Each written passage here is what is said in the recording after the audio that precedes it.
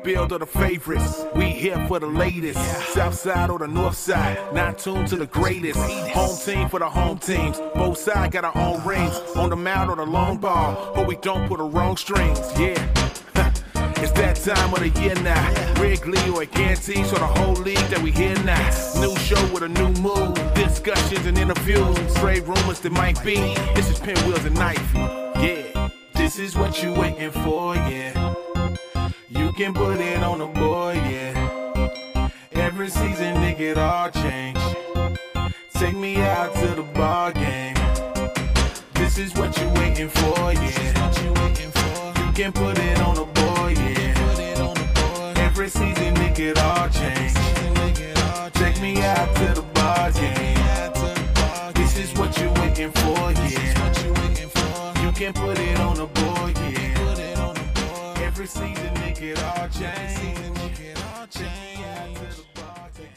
Hello, everyone, and welcome to the Pinwheels and Ivy podcast. I'm Aldo alongside Kevin and Mitch, brought to you by Sports Mockery.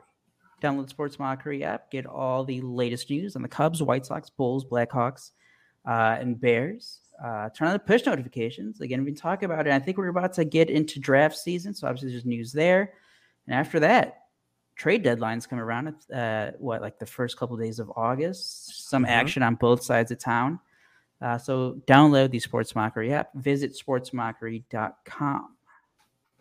All right, guys. I was going to start off a lot negative on the Cubs, but we'll save that for a little later. Let's go with some Sox talk here. Mitch, what the hell is wrong with Lucas Giolito? I don't know. It's almost getting concerning. I'm going to give him the benefit of the doubt for now, just because he was so good in 2019, 2020, and 2021. He had a sneaky good season.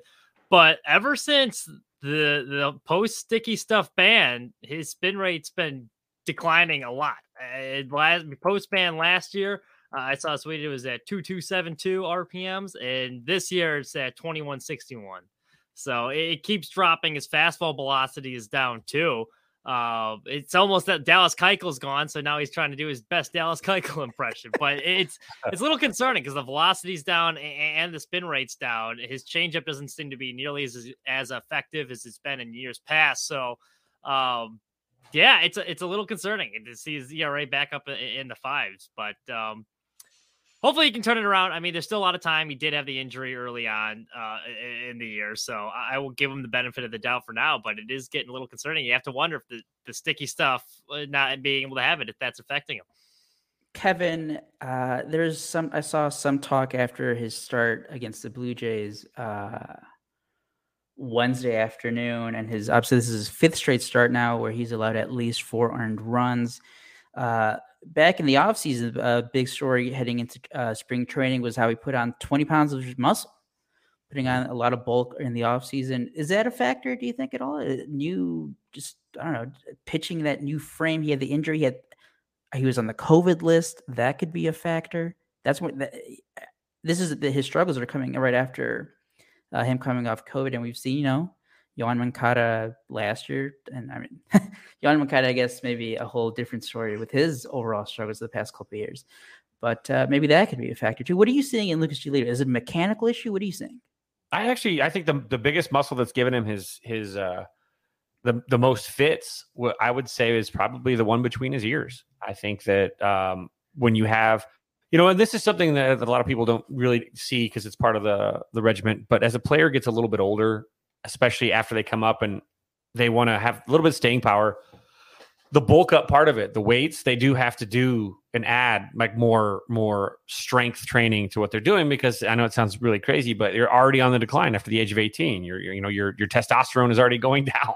It is a downhill. So as you get into your mid 20s, they start upping your heavier weights. You start doing a little more bulk work because you're going to burn more over the course of the season because you don't have that testosterone to keep going for you. So it's I don't think it's as much him bulking up that could cause a problem. I mean, we always say you want baseball muscles, not beach muscles, and I don't think he went full Jose Canseco, but it is important to see if he overdid it or he's still learning to adjust to where his strengths now were built.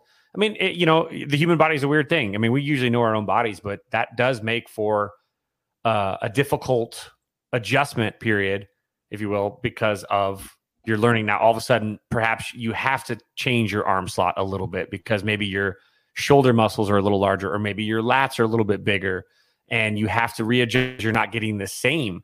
And it will affect your command, especially probably more than anything else. And I think his command, he's not hitting his spots, but he doesn't feel like he has that fighter pilot mentality right now. He doesn't feel, there was a lot of debate today. Like, why is he still in there? I think he was low. It looked like he was doing low impact work on the bump. And I think Lewis was just like, let him go. And he probably wanted to go and get some work in and maybe throw out of this a little bit. It didn't really work out for him. He got lit a little bit, but I think that's part of it. He's just trying to work through whatever's going on mentally. Maybe it's off the field stuff. Who knows? But it feels like more than anything else right now, it feels it's that between the years an issue. I think that's a great point between the years too, because you have to remember he had the arbitration hearing beforehand. He wanted that new contract last year, didn't get it. And so this year there's a lot of pressure on him. He wants a big new deal, Scott Boras client. So I think that could be another factor too, is because he wanted an extension. The White Sox didn't give it to him. So it's kind of a make or break year for him. You have a bad outing and it's kind of spiraled from there. So that could be a factor in it as well. By the way, Mitch, great shirt. You got that. Thank you. I think that was the day that the Fire Tony chant started against Texas. Yeah. And Lucas Giolito pitched that game very poorly, I might add. So, perfect fit. Great callback for, just tough. A tough way to go for Lucas Giolito. Obviously a fan favorite for a few years now. I was talking to a buddy how, after his 2019 season, I think he was up there like in the Cy Young race in the AL. Got some votes there, and you always expect the linear rise of like, okay, he does this, the next year he should improve to this, keep getting better and better. But even before, I feel like heading into this season, he had the injury back in April, but it doesn't feel like he has it all there this year. He hasn't had that one good Lucas Giolito, like 12 strikeout game, no walks, dominating the opponent. Mm-hmm. That just seems like from the beginning of the season. He's had times of dominance like that. I think when he came back from the injury against the Twins, I think he did strike out 10 in 4 innings, but it's that sharpness that he's missing. Mm-hmm. Teams are doing better job of adjusting to him. Mm-hmm. That changeup up, we saw that against Bo Bichette for the Grand Slam on Wednesday, just sitting on, I think it was a 2-0 changeup. It's like, you're not fooling guys with that anymore. A little concerning, but again, I'm with you much. Give him the benefit of the doubt here. He has been good. Maybe it is. Who knows what it is? But that's what I was going to bring. I am looking at it. I am also, I was going to say, I'm looking at some of his work too when it comes to like, he throws a fat 4-seamer, a slider, changeup, curve. Obviously, he only throws a curveball 4.5% of the time, so it's not a big deal. But he's all over the place there. It looks like, Ray Charles went on the shooting range. And then you've got a changeup, which is something he throws 22, 23 at a time. Also, looks like Tony La Russa had a couple beers and went out and shot at the shooting range. There's the one way out of the where it's like, oh no, I wouldn't worry about that little one. Don't worry about that little one right there. If you see Super Troopers, it's legitimately not even close to the zone. So he is all over the place. It looks like with his changeup and his curveball. His slider looks pretty good, but he's still missing down. And it looks like to a lefty, probably the back left foot for a lefty. So he's missing a lot. And it looks like he's throwing a lot to that spot too. He's trying to work down and in way to right. His fastball looks pretty good. Almost all it looks like a Rorschach painting right now, though, because they're so zone. A lot of his pitches, he is missing poorly. With his command. So the command obviously is an issue. I don't think it's the sticky stuff because he didn't have that. If it's not moving as much or it's moving too much, he's overcompensating because his barrel percentage is in doubles. The barrel percentage is in double digits for the first time in his career. In fact, the worst of his career was 9.4. This year is 12.3% of the balls that are put in play are barreled up. Last year was 7. In 2020, it was 5.6. So he's not missing barrels, and I'm not sure if the movement's too much and he's having a hard time locating, or if it's not moving as much and they're seeing it better. And I don't know, he's going to have to make some adjustments with his delivery too to hide the baseball maybe a little longer. Maybe it's those new balls. And what was that story that came out? Was it this week that they're changing the protocols now? And what are they doing they're mudding the balls? They're getting them nice and dirty. The greatest press release in baseball history. because literally they say the word muddy balls at least half a dozen times, and I'm 5 years old, and I'm like, "Ooh, muddy balls, muddy balls." But it sounds like they're going to try and have some sort of uniform system in place for the rubbing of the balls, rubbing up, and it sounds like they're going to probably. Maybe I read that wrong, but I read that as they're going to have to rub them up the day of the game before they put them in the humidor for the game. Not that they're going to rub them up like 3 weeks ago, 3 weeks before the game is. I mean, because the biggest problem these guys have is these muddy baseballs are rubbed up. They're rubbed up differently. They get in the they put them in the bag like 10, 12 at a time. As they dry up, that mud no longer is mud. It turns to dust. And so all of a sudden now it's harder to grip the baseball if you can't lick your fingers or touch your sweat or whatever. So, when these guys are, a lot of the times these guys are wiping their arms and they're touching their forehead and using a little bit of suntan lotion, sunscreen or whatever. It's because that baseball is now like a skull that you pulled out of like the ground. It's like Yorick from Hamlet. You just popped his skull out of the ground. It's dusty and gross, and it's hard to grip. So, wetting it back down again at least reactivates the mud that was rubbed into it. So you get at least a little bit better grip. And that's part of the thing that we were talking about last year when they made some of these rule changes with the stupid, the sunscreen stuff is just dumb. It's just let them do it. It's not making anything any less effective. It's making it less safe. And I think that now because the guy at Seattle got dosed in the head, and this is why they've changed the rules in the first town. And so, I mean, you got to start paying these clubhouse attendants a little bit more, though, too, because their job just got a little bit more important. Because they wrote, literally, this is what they write. After reviewing videos of clubhouse attendants from around the league, officials found a wide variety of muddying techniques. The proper technique, this again, you want to get muddy balls, you're right. The proper technique involves painting the full surface of the ball with mud using 2 fingertips. Then comes a very precise rubbing motion with the ball in between both hands to get the mud into the pores of the leather. Muddying each ball is a 30 to 40 second process. And I can actually attest to that. That's pretty true. I mean, what? Oh, huh? All right. It's really sexual. So the White Sox cannot. Who jinxed the White Sox, guys? Because Tim Anderson returned this week from his injury right away. I just got on base, scored very first game. Played very well against the Blue Jays. White Sox took 2 out of 3, lost game 3 on Wednesday. They also had a few injuries. Danny Mendick colliding with Adam Hazley down the, am I saying that right? Hazley? Yeah. Hazley down the left field line. Danny Mendick is helped off the field. He was no weight on his right leg, I believe. He's getting an MRI.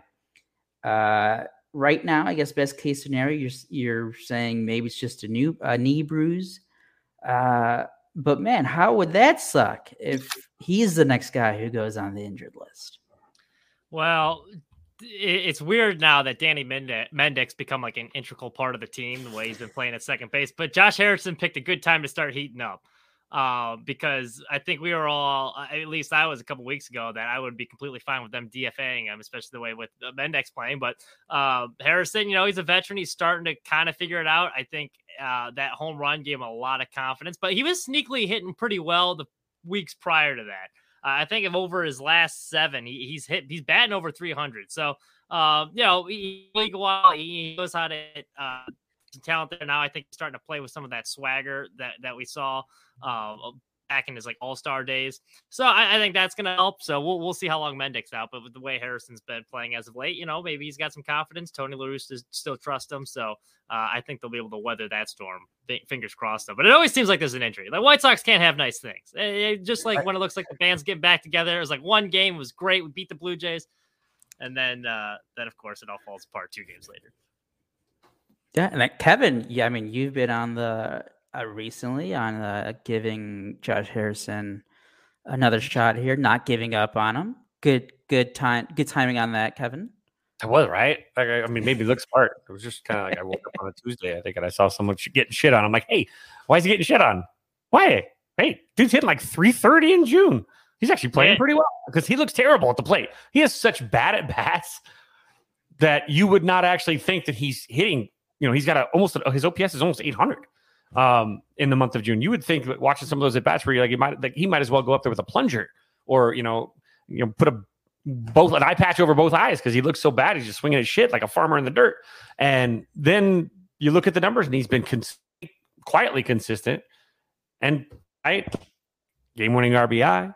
I mean, it's a game-changing home run days ago before that against the Blue Jays. I mean, I don't know. He's a hot hand. You ride him till he's not. So that's at least a nice part for what the White Sox. And his offensive production in that 9 holes is extremely valuable. I mean, they're putting up runs, which is good because that's something they really struggled with. Now there's the pitching staff needs to kind of tighten it up a little bit. His defense has been really solid too. That play he made at second base the other night was insane. It was really nice. And then he made that play. I think it was late in the game. I think it was either the 9th inning or extras. He ranging over his shoulder, made a really nice catch there too. But the last 7 games, he's hitting 370, 433 OBP, and 41 slugging. I mean, the slugging, he's not a big slugging guy, but 370 over the last week is pretty good. And even over his last 30, he's hitting 256. He was hitting that for the full year. I mean, we'll take that. So, especially considering he's kind of in that spot where Moncada would normally be, and Moncada struggled so much, but now that he's out, you're actually getting a bat that's 100 points better in the lineup, not feeling the pressure to keep banging your head against the wall with Moncada until he comes back and figures it back out and gets 100%. Which is good too. I'm glad because Dallas Keuchel was a guy it was hard to root for. Like when he got DFA'd, it was good riddance with him. I didn't want to even when I was saying if we had to get rid of a guy when Jimenez returns, Harrison be that guy. I mean, he didn't want to get rid of Josh Harrison. He seems like a good clubhouse guy. I mean, it's hard to. I'm glad he's turning it around because he's an easy guy to root for. So I'm glad it's starting. He's starting to heat up a little bit. Is he turning into this season's? Who was it last year for the Sox? The outfielder. Billy Hamilton. Billy Hamilton. He's turning into this year's. Ooh, that's tough. Billy Hamilton was a cult classic. He's a cult hero. I don't know. I don't think he's a Billy Hamilton level yet. He's just getting started though. His last interview was great. They're like, this is the first walk-off since blank and blank. 3 years. It's 4 years ago. His interview was great after the game yesterday. I thought it showed off. He looked like he was having a little fun. And again, when guys are having fun, it's contagious. And again, that was a tough stretch for the White Sox, and they played well. I mean, they split. In essence, they split with Houston and the Blue Jays, 2 playoff teams, and that right there is a solid. They lost 2 of 3 to Houston. They win 2 of 3 with the team that just swept them 3 weeks ago. Yeah, that's positive. Now you get to what? Is it Baltimore? Baltimore. Baltimore. Next, yeah. So off on Baltimore. Hopefully, that's a good thing. Yeah. And the Twins are starting to come back down to earth too, which is nice. Well, they play Cleveland a ton over the next couple of weeks. So, as Sox fans, do you think that? I mean, I personally would probably be rooting for them to split up 50% right down the middle, go 500 against each other. I mean, is that what you would want? What's your ideal with those 2 guys going head to head a ton over the next couple of weeks? Oh, I agree. To beat up each other, both of them go 500. Snow can get a big lead, and then I think we got the Twins. The first series is the 4th in 2 weeks or so. So they just keep playing 500 ball against each other. Then we got the Twins. We take 2 or 3 there, and we're right back in this thing. Mm-hmm. I did want to ask you, Mitch. Back in 2020, Zoe's notoriously recorded saying on this very podcast that he did not sweat Cleveland. What do you make of this Cleveland team? Because obviously the Minnesota Twins are the team that started off hot this year in the AL Central. They built up the lead, and now Cleveland's caught them. I think entering Wednesday they were tied first place in the division. So what do you make of Cleveland? Do you think that they can sustain their success? No. Overachieving team. You take Jose Ramirez off them. What are they? I think they're the beneficiaries of a really bad division, and they're just playing well right now, but that's an overachieving team that'll come back down to earth. I'm not worried about either of these teams as of right. Even when they were 5 games under, I would still bet the White Sox to win the division. They're clearly the most talented in over 162 games. It'll even out, so I'm not worried about either of them. Now, playoffs is what I'm worried about. Because at this point, the division doesn't really matter. We've already had 2 first-round exits. You gotta make some noise in the playoffs, and that's what's concerning me. I don't think the White Sox can as of right now, but as far as winning the division, I think it might be ugly, but they'll win the division. It's the playoffs I'm more worried about. Which is great. I looked at it today. What is it? The record against playoff teams, I think, after today was 14-17, or is it 17 or 16-19? It was 3 games under 500 only. So it's actually pretty solid, which is what you want to do. You want to really split with the good teams in a regular season and then just take care of the crap teams, which they haven't done. That's where they've actually struggled, I think, more is they've not done well against crap teams. Their road record's really good this year, too. It's at home. They've been playing pretty poorly, which, they figure that out. Because that was their big issue last year. They couldn't beat good teams. They couldn't win on the road. They're actually almost an exact replica of the Chicago Bulls from this season. If you look at it, added some free agents, both Jerry Reinsdorf owned teams, but key guys got hurt. They could not win on the road. And down the stretch, like it showed, because they couldn't be good teams in this early first round exit. They were the dead ringer for the Bulls last year. Yeah, the White Sox are currently 33-34, 15-18 at home, and 18-16 on the road. I was going to ask you guys, I was looking over their schedule for the past month or so. And yes, they've had the injury, so obviously that's why they just haven't had any consistency, really. They just can't, talking about the White Sox, they just can't get like over that 500 hump. They keep teetering, like they're right at it. And like this was a perfect example. If they're playing great against Toronto, they blow the game on Tuesday late, but then they come back, they're going back and forth. They win in extra innings. You're feeling good. You have Giolito on the bump, and despite the struggles, like you still feel kind of good when he's pitching for you. They lose that. They have a couple injuries.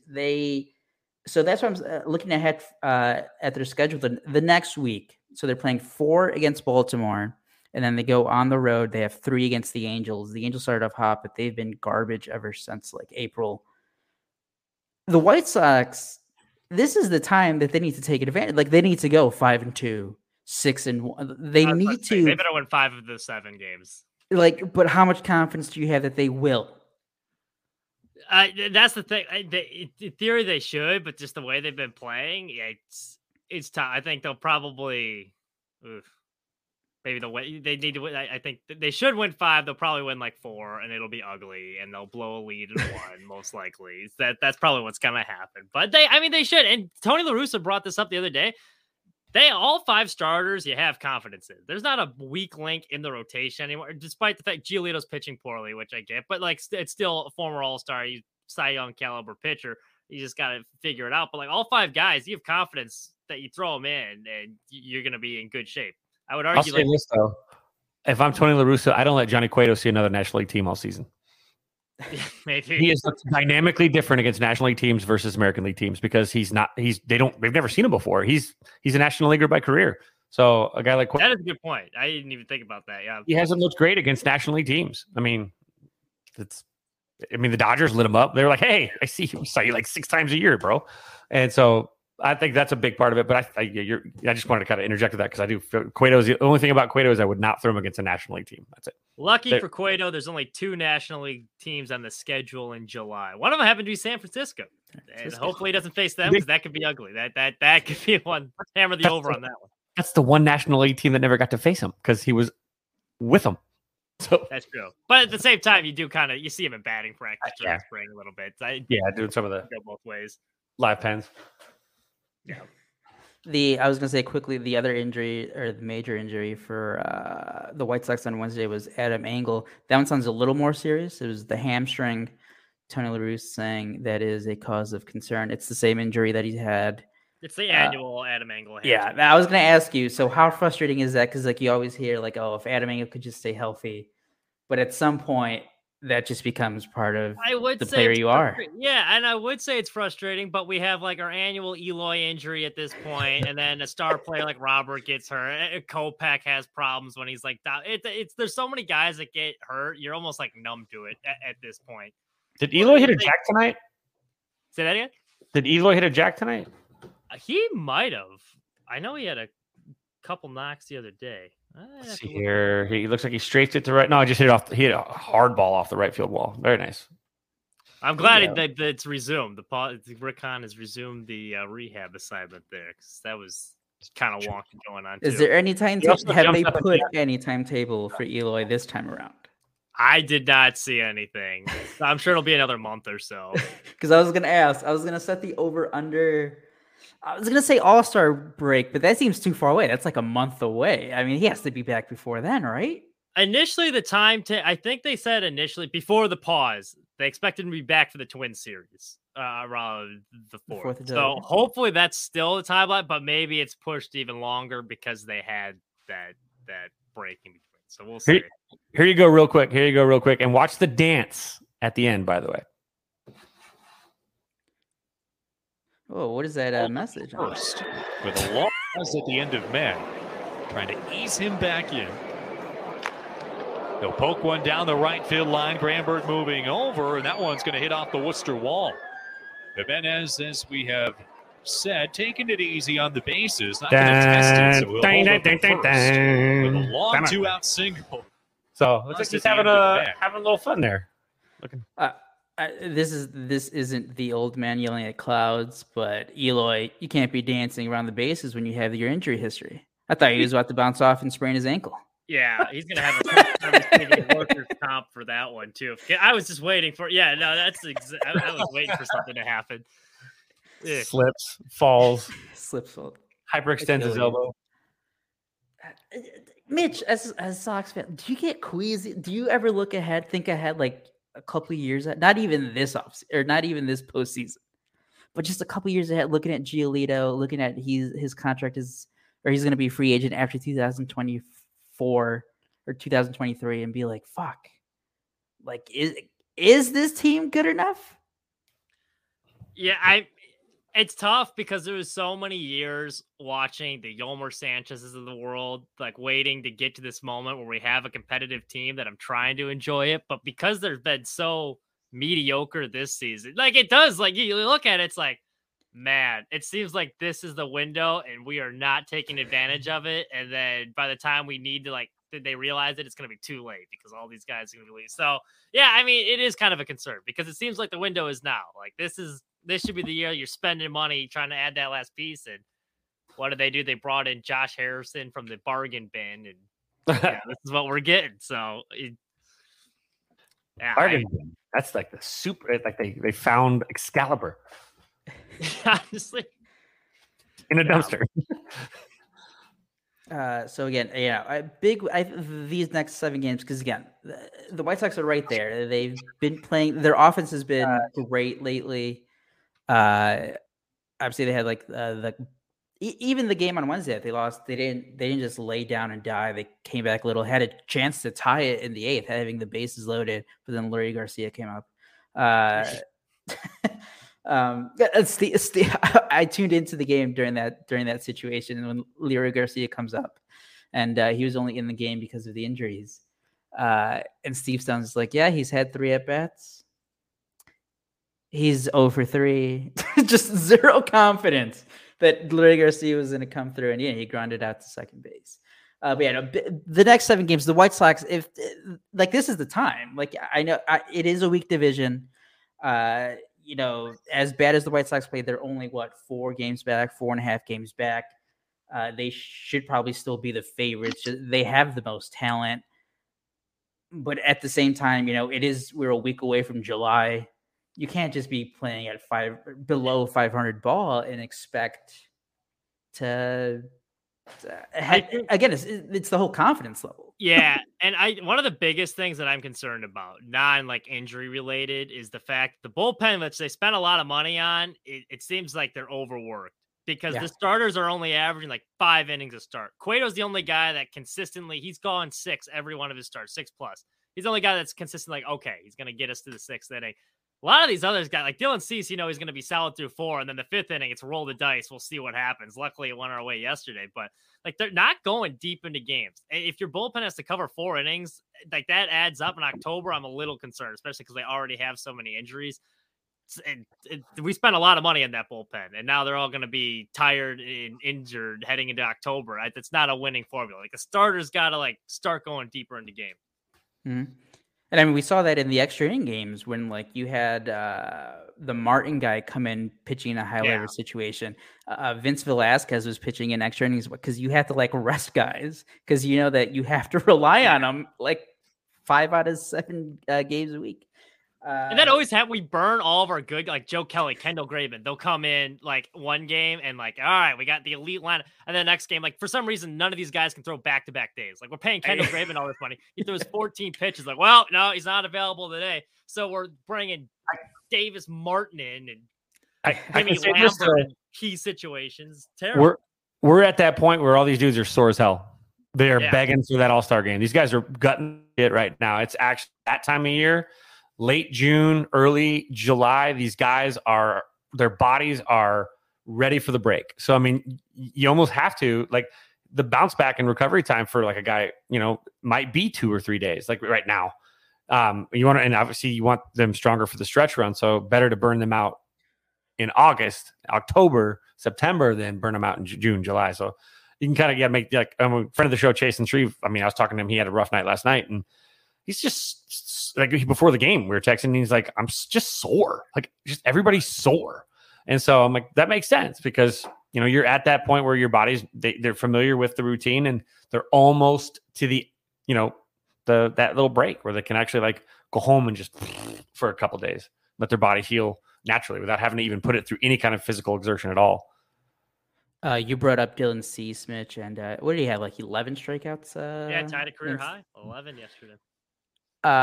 Outside of White Sox fans who absolutely cheer for Dylan Cease, I am the most frustrated seeing his starts as a better for him to lead Major League Baseball in strikeouts this year, because I do believe he has the highest strikeouts per 9 innings. But like you said, he's only going like 5 or 6 innings every start. And I'm like, guy, come on now. I need that extra inning out of you. I need those extra couple strikeouts every start from you. But he just gets burned out by the 5th or 6th. You could tell very early on, too, whether it's going to be a good Dylan Cease start if he's, like, locating his fastball. Once it starts, like, leaking up in the zone and he's missing high a bunch, it's like, uh-oh, here comes another 4-inning start. So, like, he always has the stuff to rack up strikeouts. But I think a lot of times, too, you'll see him, like, nibble when he gets ahead 0-2, and then it'll turn into, like, 3-2 before he, like, gets the case. So, like, it racks up. I think he's just got to learn how to be a little bit more efficient with his pitches because he tends to nibble and he lacks control at times. Also, Dylan Cease this year has been the master of, allowing like 3 to 4 runs, but they're all unearned, which again, not his fault in some situations because there are errors made behind him. But I was looking at his numbers. I'm like, Dylan Cease hasn't been like this great. Why is his ERA already like 2 back down? I'm like, all right, like he had a stretch of like 12 straight runs that he gave up were unearned in 4 starts. He's only had one like awful start, and that was against Boston. Because a lot of it's like 5 innings, 3-1 type stuff. But I will say this for Dylan Cease. I think his slider might be the best pitch on the White Sox staff. Like that thing is filthy. He had 20 swings and misses yesterday. 18 came on the slider. Like that is one of the most underrated pitches in baseball. It is filthy. I think last I saw had the second highest spin rate in baseball too for a slider. So that thing's filthy. That's one of the better pitches they have. Mitch, watching that game, how do you feel? I mean, it was both sides, but there was some, like, obviously Dylan Cease got a lot of calls. When you're watching a game where the umpire is absolutely awful, like, how do you even process what's going on? Because obviously we all hate when umpires miss call against our teams, but but that's the thing. These were like beyond bad calls because like the strike zone did not exist. Yeah. Well, the biggest thing is consistency. Now I'm a little bit more lenient with umpires because I used to travel games back in the day for extra cash. Having all those parents yell at you, it's like, I can't, Mitch. I apologize for all those douchebags. It's brutal. It's awful. Yeah. I think the biggest thing is consistency. The other night they just wasn't consistent, and so like that's your biggest complaint is especially as like a hitter, you can't figure out where the strike zone is. Like, well, that was called a strike last at bat. That's where it gets the most frustrating. But I mean, they ended up winning, so I mean, I can't complain too much. All the call, I mean, a lot of it was bad and it was in our favor. So it's like what are you gonna do? I mean, I'll take it. I'm looking at Dylan Cease. His vertical movement on his 4-seam fastball is actually better than his vertical movement on his slider. That's insane. Yeah, I mean, that to me is just, and like the horizontal movement, obviously there's a huge difference with the horizontal because obviously you're going left to right or right to left. Well, for him, right to left. But even that is at a really, really low rate. I mean, that's going to be in the negative regardless because it's a fastball, it's flat. But wow, that's interesting to say the least. Oh, by the way, Ball's moving up or down, depending. There is a great article from Sox on 35th Street last week talking about the possibility, this is all hypothetical. They laid it out perfectly how the chances are very low, but they had the premise of if the Miami Marlins ever made Jazz Chisholm, available via trade, what would it take for the Sox You can go read it on Sox on 35th. And then I think Josh Nelson asked our guy, Matt Zawoski at Southside Zoo in Delaware, asked him, on Twitter, would you trade? It would take a lot more, but like the main piece would be, would you trade Eloy Jimenez for Jazz Chisholm? So I'll open it to the floor. Would you do that trade? Or I'll rephrase it. Because again, it's complicated because it would have to take a lot more because you have to factor in Chisholm still being pre-arb and Eloy's contract and stuff like that. If you could have one of those two players, who would you prefer on your team? Eloy Jimenez or Jazz Chisholm? Eloy Jimenez. Now, mind you, the injury thing stinks, but I think just like needs. Eloy, we got locked up for a long time, and the health thing is a big if at this point. But there's so much talent and power there, and I think we got other needs. And as a Danny Mendick truther, I'm confident that he can man down the fort until we get Colson Montgomery, Yolbert Sanchez up here. So I mean, I think I would make the trade. I'm not as high on Jazz Chisholm as everyone else is. I think if we were gonna make a trade, I would add another arm. I would slash your tires if you tried to drive him to the airport. So that's not. I wouldn't let you trade him. No, do not. Zoe's been on he's been on the Jazz high for. Jazz gives off the look at the way he plays the game vibe to me right now. He's just the new flavor of the a little bit. The hype is really kind of like. But what is it like watching that dude play every single day? What kind of player? I don't know. Because I don't watch the Marlins. I mean, pretty much nobody watches the Marlins. So I don't know how that guy carries himself, 1 through 9, the entire ball game in between pitches. He might have these moments where you're like, cat, damn, this guy's talented. But what is he in the clubhouse? What is his reputation? It doesn't sound like anybody there really likes him. Do you really want to throw someone in the clubhouse that's going to be as volatile as that? Or do you think somehow throwing a guy that basically is hated by all his teammates in Miami are going to be like, hey, I turned over a new leaf here. He's going to get what he wants. He gets out. And when he's not happy there, he's going to, throw a hand grenade wherever he's at. And that concerns me more than anything. Whereas Eloy is a clubhouse guy. You've got a dude that picks up the clay. He's a funny big baby. I mean, he's out there dancing on the bags tonight. That's great. I mean, that's what he is. I mean, yeah, it drives you nuts, and his injury stuff is a question mark. But I don't know. I'm not selling him for a guy that I'm not sold on as a good teammate. And in a championship locker room, that does matter. It doesn't matter when you're in a shit bag, when you're dead last like Miami or. I do think the whole Jazz Chisholm team meeting stuff. I mean, I don't like you said, Kevin. I'm not watching a lot of Miami Marlins games this year or any year, but that's like a team of like the majority of that roster are like 33, 34, 35-year-old veterans who aren't that good anymore. Who I think maybe are like, hey, kid. What the fuck are you doing? Like you said, maybe, hey, we all know that baseball and sports is a culture, especially baseball. There is a culture there where you don't act, veteran guys don't like if you act a certain way. We can clearly see Jazz Chisholm is a unique personality where he doesn't really give a shit what other people think. He'll do it whatever he wants. And I think that was a little overblown. With the White Sox, I mean, most of the core is young guys. Yeah, there are veterans. There's Jose Abreu. It's Grandal on the pitching staff. There's Lynn. But why do those guys mostly get along? They're younger guys. They're younger guys, similar age, came up together. I do agree with you. I think the Jazz Chisholm hype train has, I think, been overblown a lot this year. I was looking at his numbers. I mean, for a team that, the White Sox that need more guys to get on base, Jazz Chisholm has like a barely 300 on base percentage. I feel like he can't hit lefties either. Can't hit lefties. Yeah.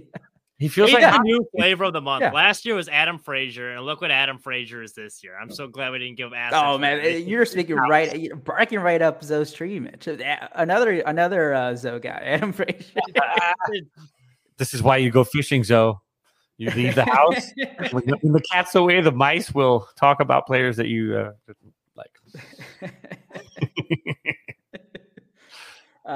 Joe also told me that I have a big dump in my pants, so he's very angry. But his description of why he likes Jazz is Javi is a great defender, sucks ass versus lefties, has fun. I think that's really where you could go with that. You could change out Jazz and Javi, and I think it's a culture thing, and with the Cubs and the Cubs clubhouse, Sox club. I mean, you could really. I mean, that's what it feels like. I mean, I don't know. I don't know what he. I get a bad vibe from based on the stuff that you're seeing that's kind of coming out of that, which is bad for the clubhouse too, because that shit should be handled in house. We shouldn't have known about a players. We should never have known about a players only meeting. That's not cool that leaks out either. So unless Jazz, maybe Jazz leaked it too. I don't know. Loose lips in the clubhouse. Who do we know is leaking? Was it beneficial for him, for everyone to see? Oh no, poor me. They're ostracizing me, or was it this guy's such a dick that I don't even give a shit? We don't like him, and we all came together to say that. Like, I mean, it's. Is it worth it? Is it worth it for this locker room, for this run during this window? People tell you who they are. Believe them. Jazz is telling everyone, I am a locker room cancer. Like, it's just like where there's smoke, there's fire. Like, everything surrounding him, it just screams the locker room problem. Yeah, especially for the talent he is. Like, it'd be one thing. The numbers just don't jump off the page to roll the dice on that, especially giving up someone like Eloy Jimenez. How many wins a year? How many wins in 162 and in a postseason is going to really make up? And that's the question: that's value versus locker room effect. That's will he make up that many games in the win column compared to where they're currently at? Or if they went with, say, like someone mentioned Castillo from the Reds, who are truly selling and probably selling for not much.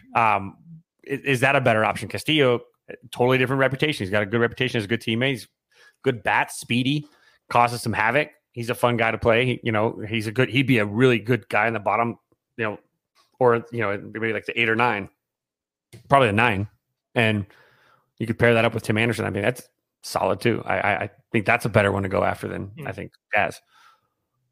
Better option. The other thing I was like, I mean, what's the depth behind outfield depth behind Eloy Jimenez for the White Sox? I mean, I know there's what's his face, Cespedes, Oscar Colas, mm-hmm. But it's like, after this year, AJ Pollock he's going to be a free agent, right? I believe he has an option. Or does he have an option? Okay, so I mean that's still an option. But obviously Luis Robert's going to be in center field. Then you have Andrew Vaughn. Do you want to keep? Oh, let's switch that. Let's switch to something positive. But I agree with you guys. I was that was the other thing. I was shocked by the results. It was like 66-34% saying trade Eloy for Chisholm, and I was like, whoa! And it was like this was like over 300 votes on Zoe's poll last week. Very shocked, and I get it. It's because it's annoying because the injuries, the type of injuries that Eloy Jimenez has sustained, like his own fault doing dumb stuff in the outfield, coming off a disappointing, few months in 2021 as well. But I was very surprised how, at least it seems, a portion of Sox fans are now feeling about Eloy Jimenez. But let's talk about Andrew Vaughn, Kevin, your guy since day one, since pre-draft, the best number 9 hitter in MLB history, probably. I still can't get over that. I'm sorry. AJ Pollock is signed till 2024. By the way, he's got that's when he's a free agent. He's got an opt out after this season, though. Yes, I believe so. Yeah, he's got to opt out, and he gets a $5 million buyout if his option escalates. I think after like 400 at bats, 450, 500, he ain't gonna get there. So he might. I mean, who knows? We have the injuries keep racking up. He's going to be the only outfielder healthy. He spent time on that injured list too. So Which Andrew is funny, Vaughn in LA, they nicknamed him Bird Bones. I was asking a bunch of the guys in ESPN about what they thought of the trade when they got Kimbrel, and they were all excited about Kimbrel. I was like, all right, good luck with that. And I was asking them about Pollock, and they're like, you're getting a very good defender. He's going to hit, but he's always hurt. His nickname is Bird Bones around here. And I was like, he'll fit right in the box. So.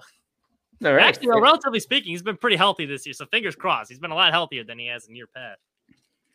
Yeah, so far. So Kevin, and I mean, just speak poetry about Andrew Vaughn, and his last couple of weeks have been just a tremendous pace. Well, going in today, we go 2 for 4 today.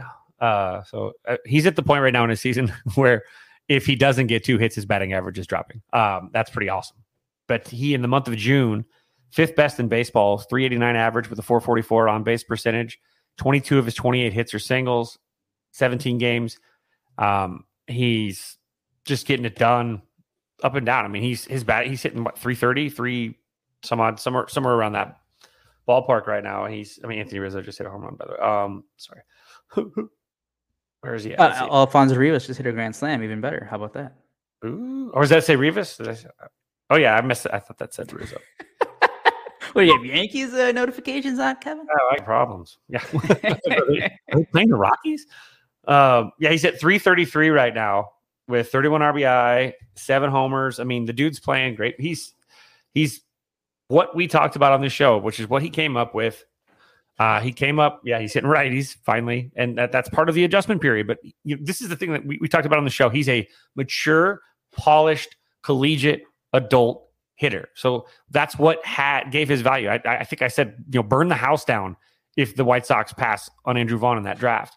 And the fact is, he comes up and he has great at bats. He literally learned to hit, and he learned to be a major league hitter while hitting at the major league level. And if that doesn't give you pause as the kind of character and mental toughness the kid has, it also is just a testament to the kind of phenomenal work and hand-eye coordination and adjustment and just mature, just everything about him. The fact that he learned to be a major league hitter while playing at the major league level. He didn't, what did he get, like 130 at bats? And learning how to play an entirely new position that he hadn't even played in high school. The guy, he played second base today. I mean, he's been all over the place. And to do that, and yes, and I know, although you're making fun of the 9-hitter stuff, Tony La Russa, say what you want about all the other stuff. You cannot criticize how Tony La Russa has developed Andrew Vaughn. It feels like he has done a perfect job with just one player. It's not everybody. It doesn't have to be all the other players, but how he's handled Vaughn, pulling him. Everyone used to remember how pissed off everyone would get because he'd like play and then he'd sit for like 2 or 3 days and then he'd play again. He was trying to teach a guy in the midst of a competitive window how to be a major league hitter at the major league level out of necessity. And Andrew Vaughn developed in the midst of that chaos with his hair on fire. That tells me what kind of a person, as a human being and an athlete, that Andrew Vaughn is, which tells me that his struggles, whenever those may come as a player, will always be things that he makes up for, adapts to, and finds a way to outwork the issue because he's going to continue to evolve as a hitter. This is just the beginning. He's going to continue to grow. And this is, guys like this get better. His stats at his age, with his amount of plate appearances, is on pace with Vlad Guerrero. I mean, think about that for a second. One of the most marketable players in the entire game right now, the Incredible Hulk of baseball. And Andrew Vaughn has started out with just as good or better stats than him in the first, what was it? Well, how many was it 165 games, Zoe, or something like that? Or I can't remember. He pulled up the numbers today in the chat, but it's insane. It's insane. The biggest thing, and you touched on it, is he figured out how to hit righties, which you knew he would because he's a professional hitter. Like, you could tell when he came up. Like, he only had 55 minor league games under his belt, and like you said, he's learning on the fly. So with an off season to work on it, now he's shown he's not like a platoon player anymore. But he's been crushing righties. 6 out of his 7 home runs this year have come against righties. He's hitting .318 against right-handers, and he's got an .871 OPS. So like that was his biggest improvement this year.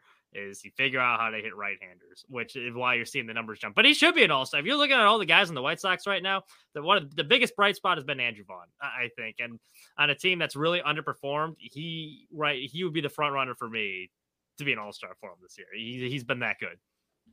Oh, he's been absolutely incredible. And yes, here are the numbers, Kevin, that you brought up. This was during the swap meet that the White Sox broadcast does, brought to you by Christopher Kampa. And it was Vladimir Guerrero Jr. and Andrew Vaughn first 176 games. Batting average, Vlad 261, Andrew Vaughn 263, runs 79 to 78, doubles 36 to 34, home runs the same, both with 22, RBIs 94 to 79, on base percentage 331, 330, and slugging percentage 426 to 429 for Andrew Vaughn. Incredible. And what was the other comp that you had, Kevin? I think you brought it up when was Tuesday night, maybe? Was it Alonso? Yeah, no, that you said a better hitting version of Pete Alonso. It's crazy too with Vaughn. I had an article about him on Sports Mockery heading into Monday's game, but like 2 stats that like really jumped out at me. On the road, he owns the best batting average in the league with 408, and the next closest was Bryce Harper at 379. So it's a healthy margin. And then the second time facing a starter He's batting .487 this year. So he's able to make adjustments on the fly, and he's able to hit in hostile role environments. That just shows you he's a mature hitter, and he knows professional hitter. That's what Andrew Vaughn is. He's like artificial intelligence. He's like the Terminator. He's learning every time he sees someone. Like in what is it? Civil War, Captain America. Civil War or whatever in Marvel. That when Captain America is fighting Tony Stark, and then the suit analyzes Tony Stark's analyzes Captain America's fighting style or whatever, and then flips it. That's him. He basically sees everything and then processes it, hits the video, learns, adjusts, and comes back. And sometimes it doesn't even have to be video. Sometimes guys like that, it just registers. The great players remember all of their at bats. I'm certain of that a photographic memory in that sense has to have an existence in there, because they're just processing so much data at so much, so fast and so at one time. It has to. But Mitch, heading into the offseason, again, maybe an unfair question because we don't know how the season's going to play out, but just think ahead for a little bit to the offseason. The White Sox obviously have Andrew Vaughn now, who is breaking out into being the player that smart people thought Kevin thought was going to be. What do you do with Jose? Like, what kind of deal do you work for Jose Abreu?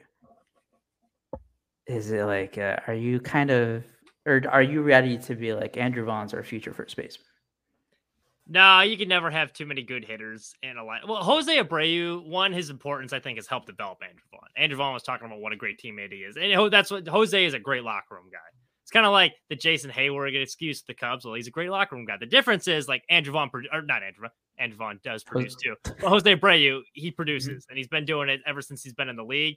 And until he stops showing me that he can produce, that I'd put him out there. I mean, Abreu's put in his time where he's deserved that extra year or the benefit of the doubt or that extra contract with the White Sox just because of all what he's done. He's like a 10-year first baseman at this point. His fielding's still excellent. Vaughn, I mean, he's a below average defender. I think he is a sufficient outfielder to this point where you can put him out there and you're confident in what he's able to do.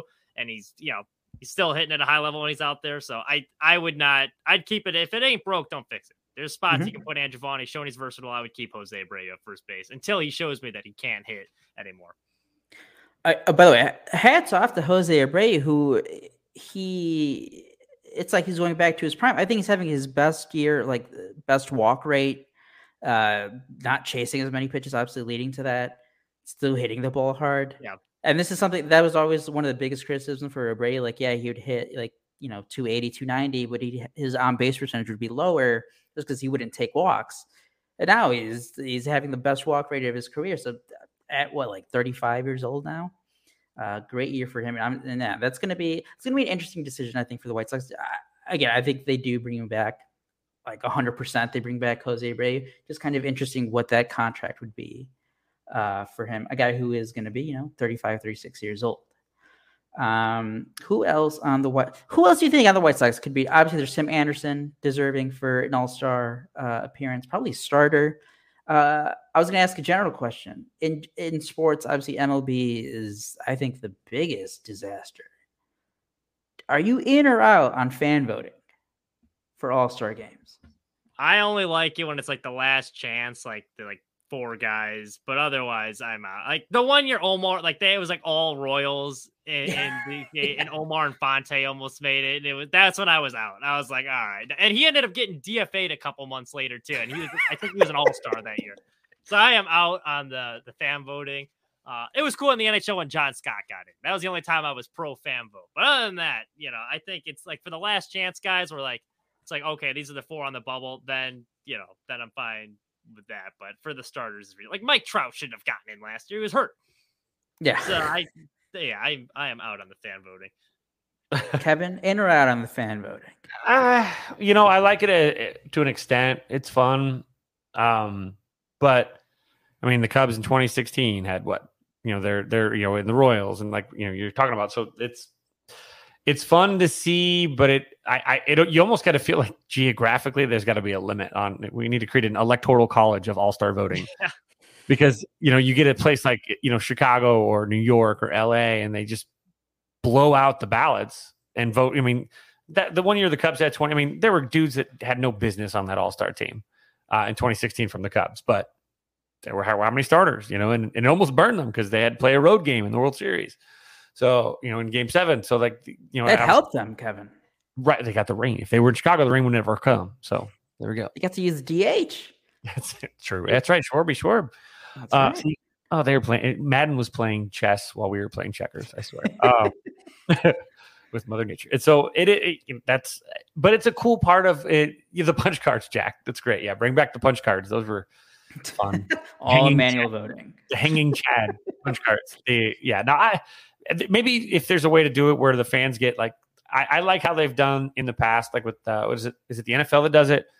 Where you get to vote in like the last few people out, but you let the players vote for everything else at that point, and you hate to take the fans out of the equation, but there's got to be a way to like include the fans, but also keep it to the best players in baseball. I don't want to see some seventh dude from like a team that's just running hot that year that's not better than like Mike Trout or something. Like fans vote on the hats they wear or something, then they can feel involved, and then guys aren't getting screwed over on it because it also affects like contract time too. Come arbitration, It looks nice when you got All-Star next to your name, but you got screwed over because these assholes from New York are stuffing the ballot with a scrub.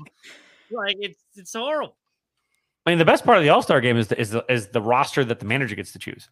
Yeah, that one actually does hit, but it's the starters that really goose you.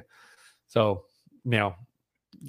I think we got to take the toy away from the children. I think right now, and that's the thing, because like it does go beyond just like the year-to-year stuff. Because then as sports fan, we love to debate guys who's better, and then what's the first thing we look at? We look at their baseball reference page. Oh, how many times were they an All-Star? And then you think back, and it's like, well, did they even deserve to be? Then you have to do all this. Well, he was actually good this year. He didn't deserve it this year. It's the same thing with like Gold Glove voting. When Eric Chavez was winning all those Gold Gloves in the 2000s.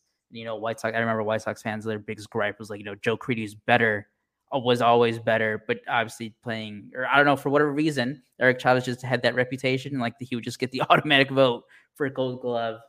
Cub fans would have voted David Bodie in as a third base All-Star. Like, it's ridiculous. I'm out on, but the other thing is though, see, that's the thing. It does annoy me because it does lead to it affects guys' money. Because teams will be like, well, you didn't make an All-Star, you're not an All-Star level player, whatever. But at the same time, like these All-Star games just don't matter anymore. I kind of did like it when they had, World Series home field. They gave it some spice, I thought. I didn't mind that part. I was the same way until I realized like the MLB All-Star game is the best All-Star game out of the four major sports because you can't tank in baseball and that looks stupid. Like you're not not try. Yeah. Like exactly. Like in the NBA, you can dog it down the court. Same with the NHL, NFL, you're not going to tackle. But it's like, what are you going to intentionally boot a ground ball? Like you're not going to. As a pitcher, you don't want to get lit up. Like so, like they all have pride in like you're actually playing a game where it's not like it's like. I mean, it's an exhibition, but it's not like a cheap exhibition where it looks like a practice. It's like that's why the MLB All-Star Game is the best one, and I found it still watchable despite the fact that there's no World Series home field advantage at stake because all the guys are still trying. So it was still a very good and competitive game. Yeah, and the other reason I did bring this up is because I've been a fan of Ian Happ through the years. This year it's been his best stretch during his career. I think before or entering this week or whenever the first vote totals came out, which was I think on Monday or Tuesday, at the time Ian Happ has been the second most valuable outfielder in all of the National League behind Mookie Betts. He is nowhere, but despite that, he is nowhere near the top of vote getters for outfielders, which is a shame because again, at the end of the day, it doesn't matter that much.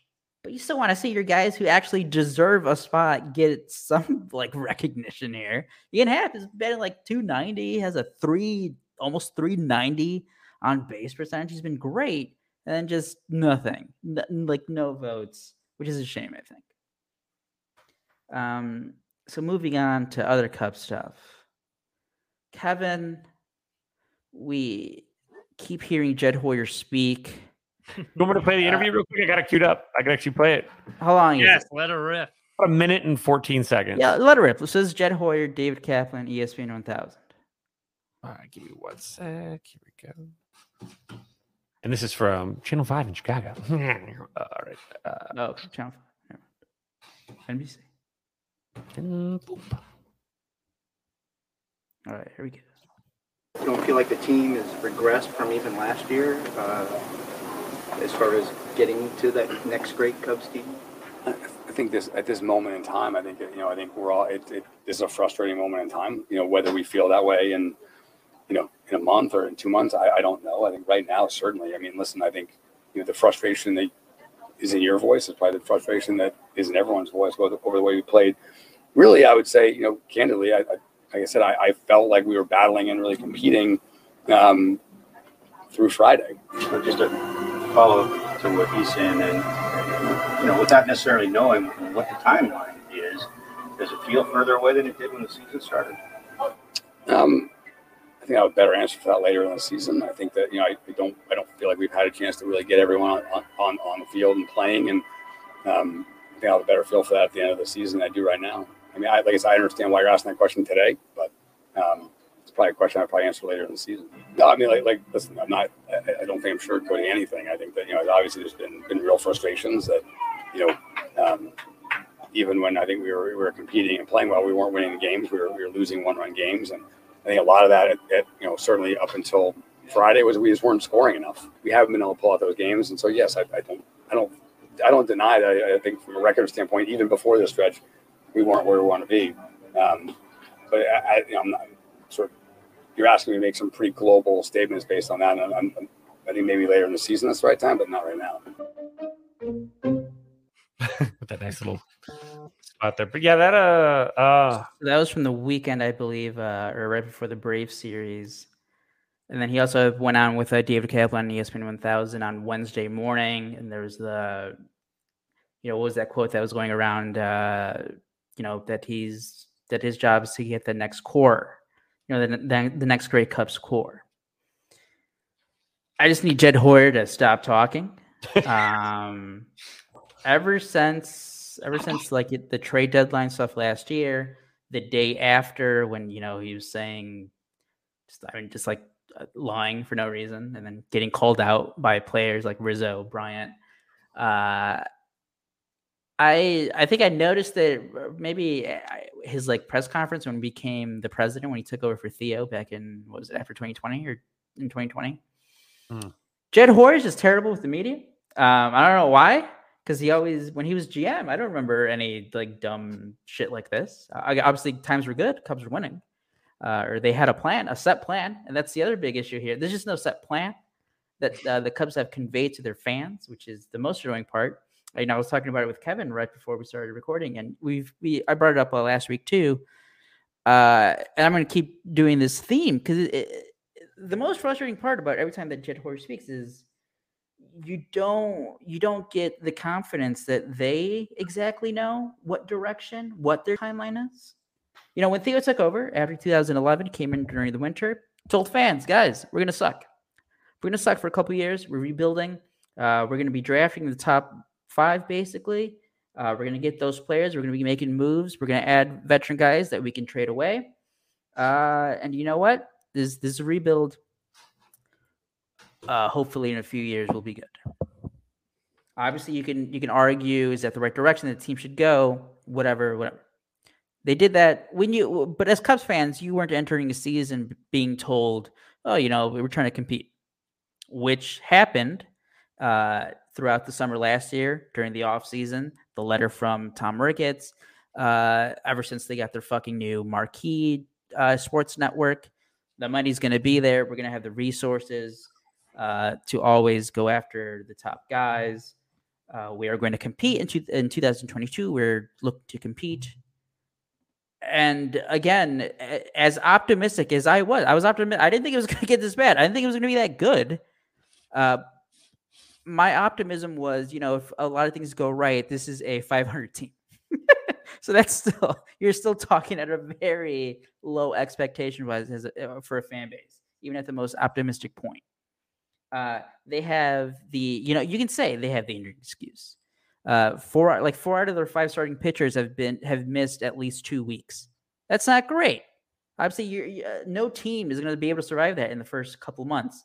But again, they put themselves into that position where, okay, you lose 2, 3, 4 guys, and then you have nothing to replace. Nothing. You put guys who maybe aren't ready to get to that point into positions where they have to come up and they don't compete. Like Caleb Killian had all the hype in the world, and deservedly so, because he pitched out of his mind during the Arizona Fall League, was dominant in AAA. He had, some slight issues going deeper into games. And then he comes up. He makes 3 starts. The first one was with the Cardinals. He was pretty decent. And this is last year. You can't throw a strike. Like, what happened? What happened there? The free aging signings for this season were bad. Number one, bad. Daniel Norris has been. I think literally the only reason he's still on the team is because he's left-handed. So shout out to the lefties out there listening. If you could ever, if you ever have children, teach them to throw a ball with their left hand, because even if they're not that good, they'll have great job security if they can ever make it to playing baseball. And then with everything that Jed Hoyer now says, and we're going back and forth with, like, is it a retool? Is it a rebuild? Are they tearing it down? Are they going for it? Now we're just talking about, well, we're going to look for the next great core. Pavlov's dog right there. That is Pavlov's dog. That's the new catchphrase we're looking for. The next great core. And I know some fans want to compare it to, like, the, when Theo Epstein rebuilt with Jed Hoyer as GM. And Kevin, you brought it up, in 2012, their very first draft pick, terrible, was Albert Almora Jr. But by 2013, they drafted Chris Bryant, which was no player is a guarantee, but he was pretty much as close to it as you can get. He was going to be a star player. The Cubs knew it. Everyone around baseball knew it for the most part. I do get a kick out of fans that inadvertently give Theo and Jed credit for drafting Javi, which always cracks me up. That was Jim Hendry. That's right. That was the last last first rounder from Jim Hendry. He stuck around for the draft. I feel like that's the difference between whatever this is. And let's be honest, it's a rebuild. Like, we can see it. Like, it's what it is. They can call whatever they want. It's a rebuild. But that's, I think, would be so frustrating for me, is because back 2014, 13, you could see the pillars in place in the farm system. Like, you would watch the Iowa game and you'd see Chris Bryant hitting bombs. Like, all right, it's coming. And now, like, who's the pillar? Like, they traded all those guys, and there is still no one in that farm system where I'm like, this guy's going to be a face of the franchise down the road. It's just a whole lot of that. Caleb Killian pitched, they brought him up. That's the guy that they traded. He was supposed to be a pretty good arm. He's 26 or whatever from the Giants with the KB trade. He was really throwing pretty well down in the bushes, and they brought him up, and he has been absolutely horrible. Now he'll be he looks to me like a 3, maybe a 4. So Chris Bryant, his value inherently was for what looks like maybe a dude that, in Canario that maybe pans out, probably not. He's hitting like 2 something there, low 2s. And you've got Killian, who will be a number 3. So Chris Bryant, an MVP, was traded for a number 3 to save some money. When this trade is all said and done, that's will be what the value will be. And that's good for Killian's solid. I mean, I'm happy to have him as a 3. He'll be a good 3, but he doesn't look ready. He doesn't look. He looks a year away at least, and he was supposed to be the closest, most major league ready prospect in the system, besides Brendan Davis, who's now out for the year after getting hurt. It's so sad too for an MVP. That's what you get. Like, at least for the White Sox, when we traded like Jose Quintana or Chris Sale, like, you could tell right when they got back, like, okay, like, this guy Kopech, he's going to be a future piece. And like last year, for like, where's the Rizzo trade? Was there anyone in there where you're like, all right, like, this guy, this is a whole Kevin Alcantara, he's a freak. See, that's the thing. That's the problem, though, because he's only a single. Like, they do have, obviously, prospects you're hoping for that they work out, right? And like, there's stuff that you can get excited about. But these guys are like 19 years old. These guys are 19, 20 years old. Like Caleb Killian, he's like the most MLB ready, which, again, they're like 2 bad starts. Fine, whatever. I'm not going to judge an entire guy's future based on, 5 bad innings. in his first cup of coffee too. Like, yeah, but it's like, the core of our team is like, what are the well, not every team, but what are the position players in your system going to do? Brendan Davis, I don't know if it was the injury that he had, nerve stuff in his back, and that's what he got the surgery for. Thankfully, that wasn't structural or like any disc issues. But he's basically out the rest of 2022. The first month and a half of him playing, he was really bad, really bad. He didn't improve. And again, that is the Cubs' number one prospect, like a top 15 consensus prospect, like through 3 or 4 publications. Still, you don't know about him. He's not a sure thing. As much as like Cubs fans like him, he's not a sure thing.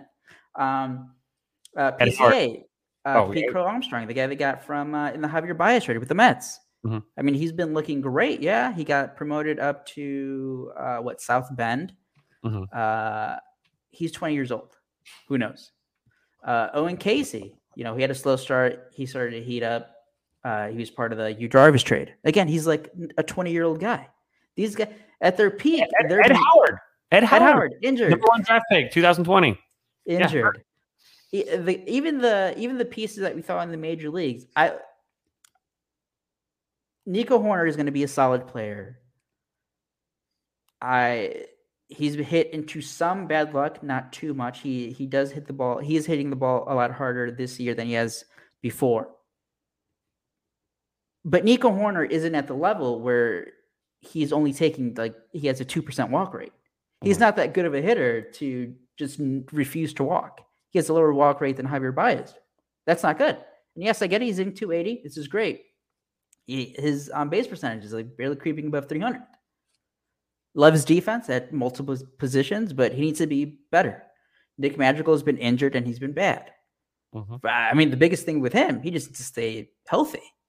And then Christopher Morel had a great 3 weeks and he's come back to earth, which is cool, but it's fine. We never expected this. I'm not going to lie. I saw Christopher Morel one time in spring training. I made a comment about his arm. That's all I knew about him. So this is just a complete brand new surprise, but it's great. You love to see it. You need those guys who pop up out of nowhere who have the tools. But besides that, who else gets you excited, Kevin? I mean,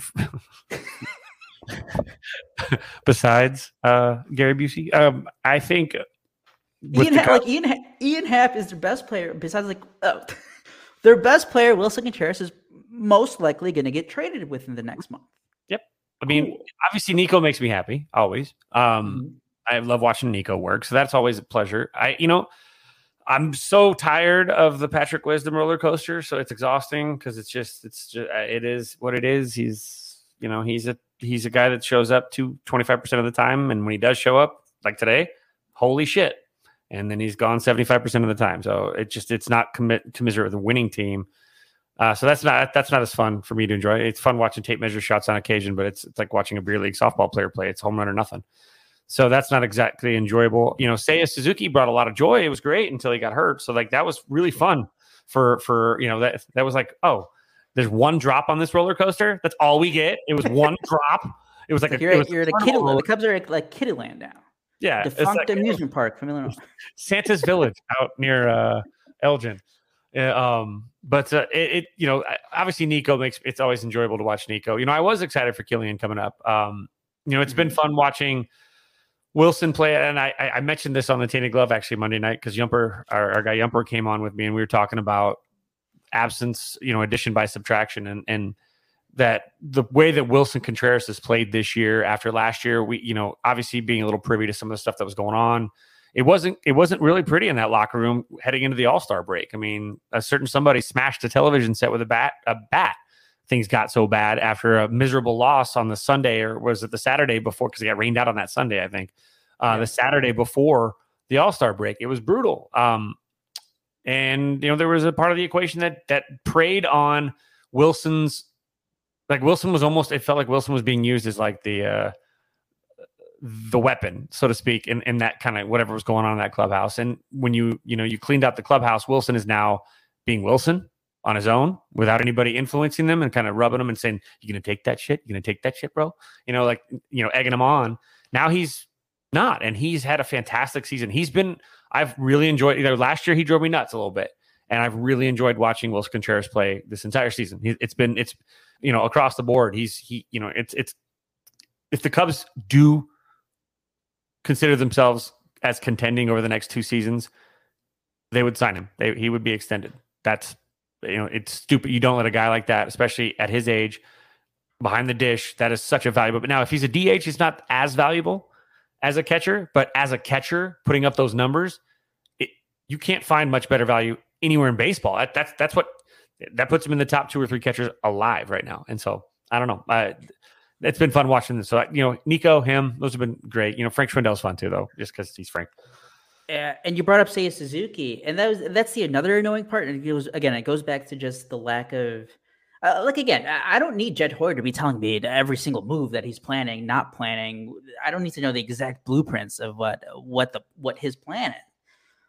But and again, at the end of the day, none of this really matters. Actions speak louder than words. We said the same thing like when there was the rumors of like, oh, they are going to be spending. It's like, well, you can do all the talking in the world, or you have to walk the walk too, right? So at the end of the day, yeah, it's just, as a fan, it's just annoying hearing Jed Hoyer talk about just being wishy-washy about what they're going to do, because it is a rebuild. Right now it seems the earliest they're going to contend is 2024. So, and that would be what, year 3 of Seiya Suzuki's contract. So and Stroman's gone. Stroman would be gone. Yeah, Stroman would be in his last year of his deal. He's still out. Around. If he doesn't opt out.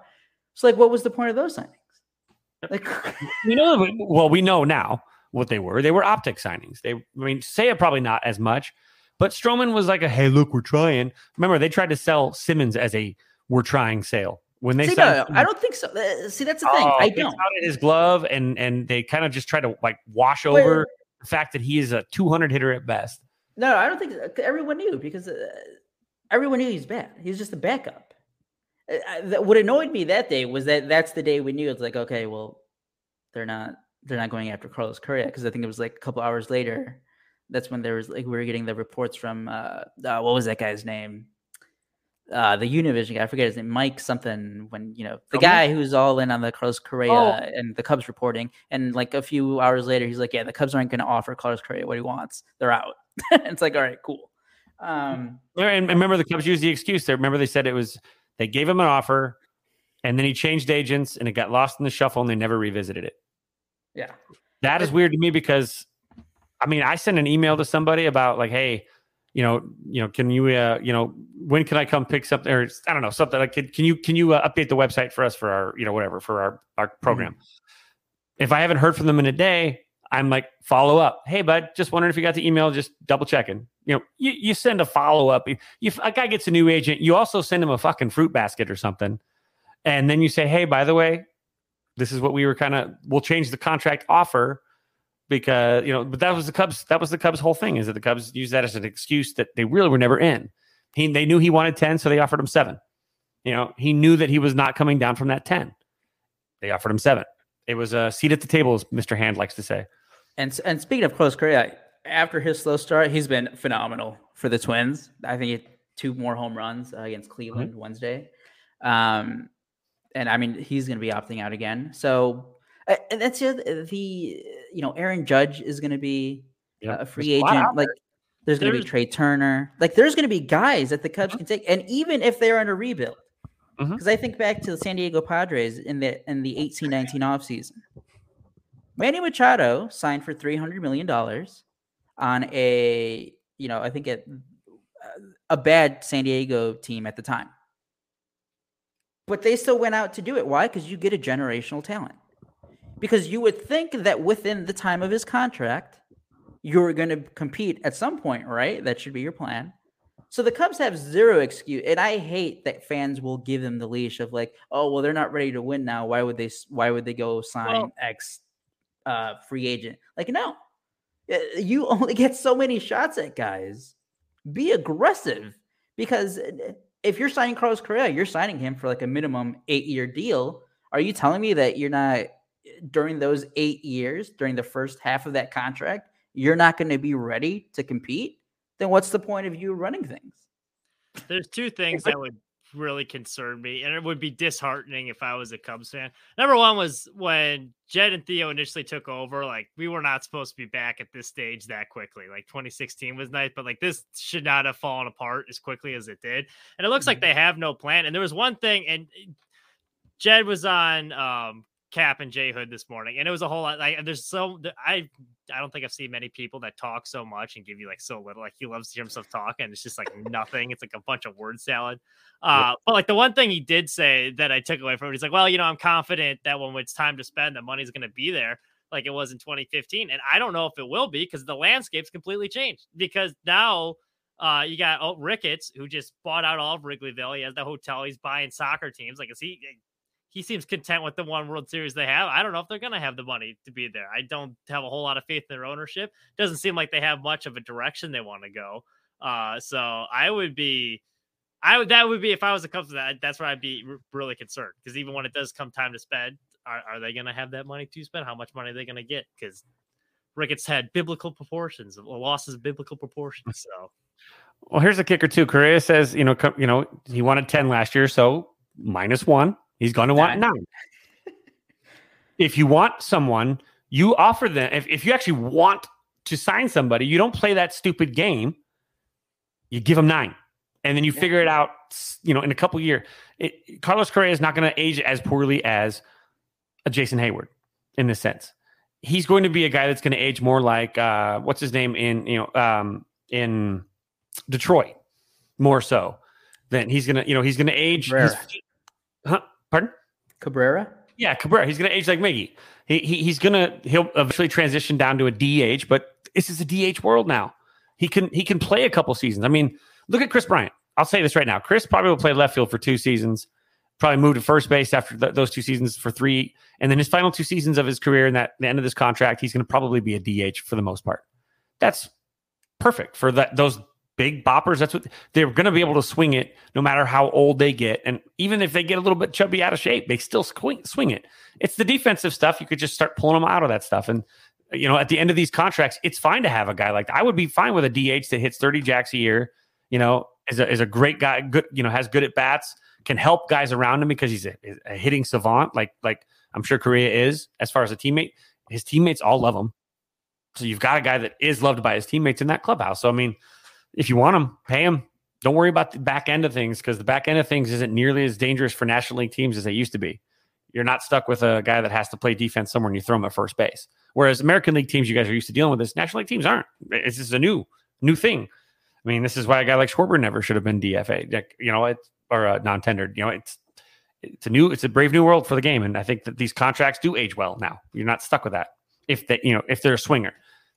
Correa's a swinger. Yeah. And that's why I hate it too when guys do get big contracts and like the team goes on to not win. You put the blame, or generally fans will put the blame on like, oh well, he got the big deal and then they didn't win. That's a bigger indictment on ownership, the front office. They just stopped. They just they did the one big signing and they're like, all right, they still won with them. Yeah, that's very true. Pay them heavy early in their contract as well. Don't screw around. Pay them for the years that they have value. Stop back-ending the money and allow those guys to have pretty cheap contracts at the tail end of their time. So it's not an albatross around your neck later when they maybe have less of the value than they have today when they're in their prime. And that's the thing. Like, it's even if, if a guy signs whoever it is, if the guy signs like let's say an 8-year deal, right? He's 28 years old. So, having through when he's through 36 from 28, those first, 5 years from 28 through 33, at some point you should be competing. You should be making moves around that player, whatever it is, either other free agents, trades, just good scouting, drafting. You should be able to put a solid group around your star players that by the time you are competing.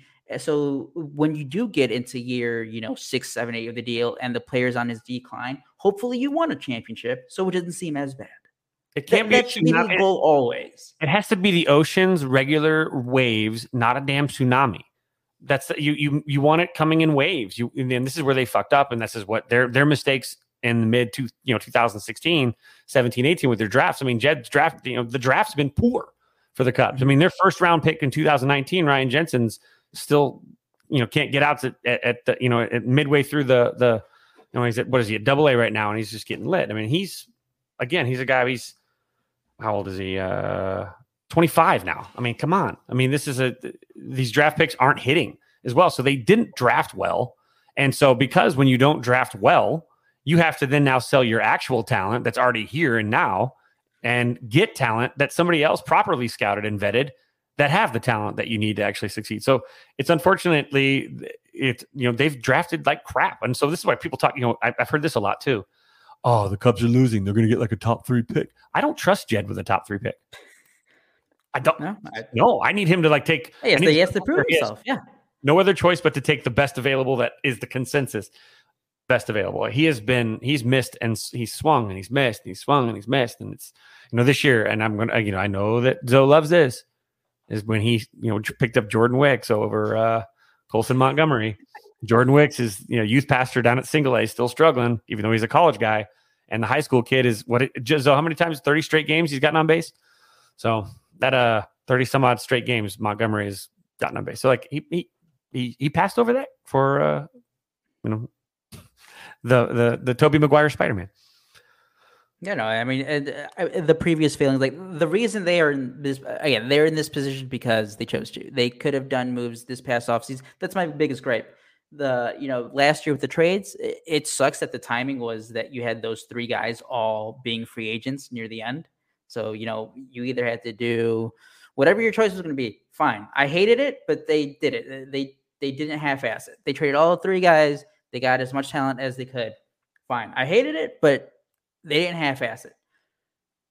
They could have still done things this offseason, short-term deals that could benefit them in 2022 and 2023 without, blocking other guys because, again, they're all young. They're like 19, 20-year-old guys who are maybe going to be up, best-case scenario, in 2024. They just set themselves up to fail again. It was like last year, 2021, the Cubs, I know that they had that 11-game losing streak with like the guys before they traded them. That group was set up to fail since the day they traded Yu Darvish. They traded their best pitcher and replaced them with Zach Davies, and then they signed Jake Arrieta, Trevor Williams, and like, all right, guys, here's our starting rotation. Survive, make the playoff, or compete. Like they Tanya Harding the Cubs, just lead pipe to the kneecap because they were done like once the season started because the pitching was never going to hold up because they didn't have the talent. They didn't have the depth. They were never going to succeed in that situation. So and it's the same thing with 2022. They were basically, they had to have 0 injuries and like 5 guys perform at like the 90th percentile of their projections to succeed. And obviously we haven't had that. Well, and look at what the Dodgers do. And the Dodgers spend a ton. They do. And they, but they also drafted their own talent while also winning. When you look at their, in 2015, the Dodgers were good. When you look at their, Walker Buehler, Matt Beatty, see here, you got Victor Gonzalez. I mean, Gavin Lux was 2016. Dustin May was 2016. I mean, Jock was 2010. So Edwin Rios, Corey Seager, Will Smith was 2016. And some of those guys, obviously, they were part of the trades. I think, didn't they draft Vertigo or no? Or they traded for Vertigo? That was a trade. Yeah. And so Boston for somebody. Mookie, right? Yes. Part of the Mookie. That's true. So they even used a couple of those that they drafted well with. So they were able to actually use talent that came up to the big team. But they also they drafted enough talent that they could use still some of that talent as draft capital. Ooh, we have some breaking Sox news. Uh-oh. Now, this is good. So we had a question earlier, when is Yolbert Sanchez coming up? It doesn't seem like Yolbert Sanchez is going to be the move. We have this tweet 10 minutes ago. Lenyon Sosa is on the move to 35th and Shields. As his Kannapolis host family, we are extremely proud. So Lenyon Sosa... Lenyon, how am I saying that? Lenyon Sosa, he at Double A, not in the starting lineup Wednesday night, reportedly, according to his Kannapolis host family, is moving up to the White Sox. How about that? We touched upon him. We touched upon him last week. Yeah. The host family dropping the bomb. Wow. That's right. Lenyon Sosa. Let's get a quick scouting report on. Oh man, He's been a stud this year. Like not only is he hitting for average, he's got 14 home runs too. Like he's been sneakily probably the best. About Montgomery's been very solid too, but you could argue he's been the best player in the farm system this season. Hey, so it's a big injection into like that little woo. That should be a little bit of a boost of adrenaline for the. You know what? I'd be surprised if it was a short stint too. I feel like you call a guy up from AA like that. That could be. He. I mean, this reminds me. This reminds me like the Morel calling up from AA. It almost feels like he's going to be there to stay, especially if he hits well early on. Because I don't think you're going to call up a guy from AA like that if it's just for while Danny Mendick's there. I think so. Sosa, 22 years old. 6-foot shortstop, plays at middle infield. His 2022 sets, as you mentioned, unbelievable. 257 at bats this year, hitting .331 with 14 home runs, a .933 OPS. So he's again, according to his Canapolis at his previous host family, Lenyon Sosa is going to be called up and join the White Sox. Good for Rick Hahn, though. I didn't think he'd have the balls to do it, but that I think that's a good move. An aggressive move. Obviously, Sox have their scouts. Who keeping an eye on the farm, their own scouts, internal scouting, and I mean, this guy's having a monster year. Perfect time for him. Facing a not so strong Baltimore team. Mm-hmm. So pretty good landing spot. Can ease his way in. Yeah, get a little confidence early.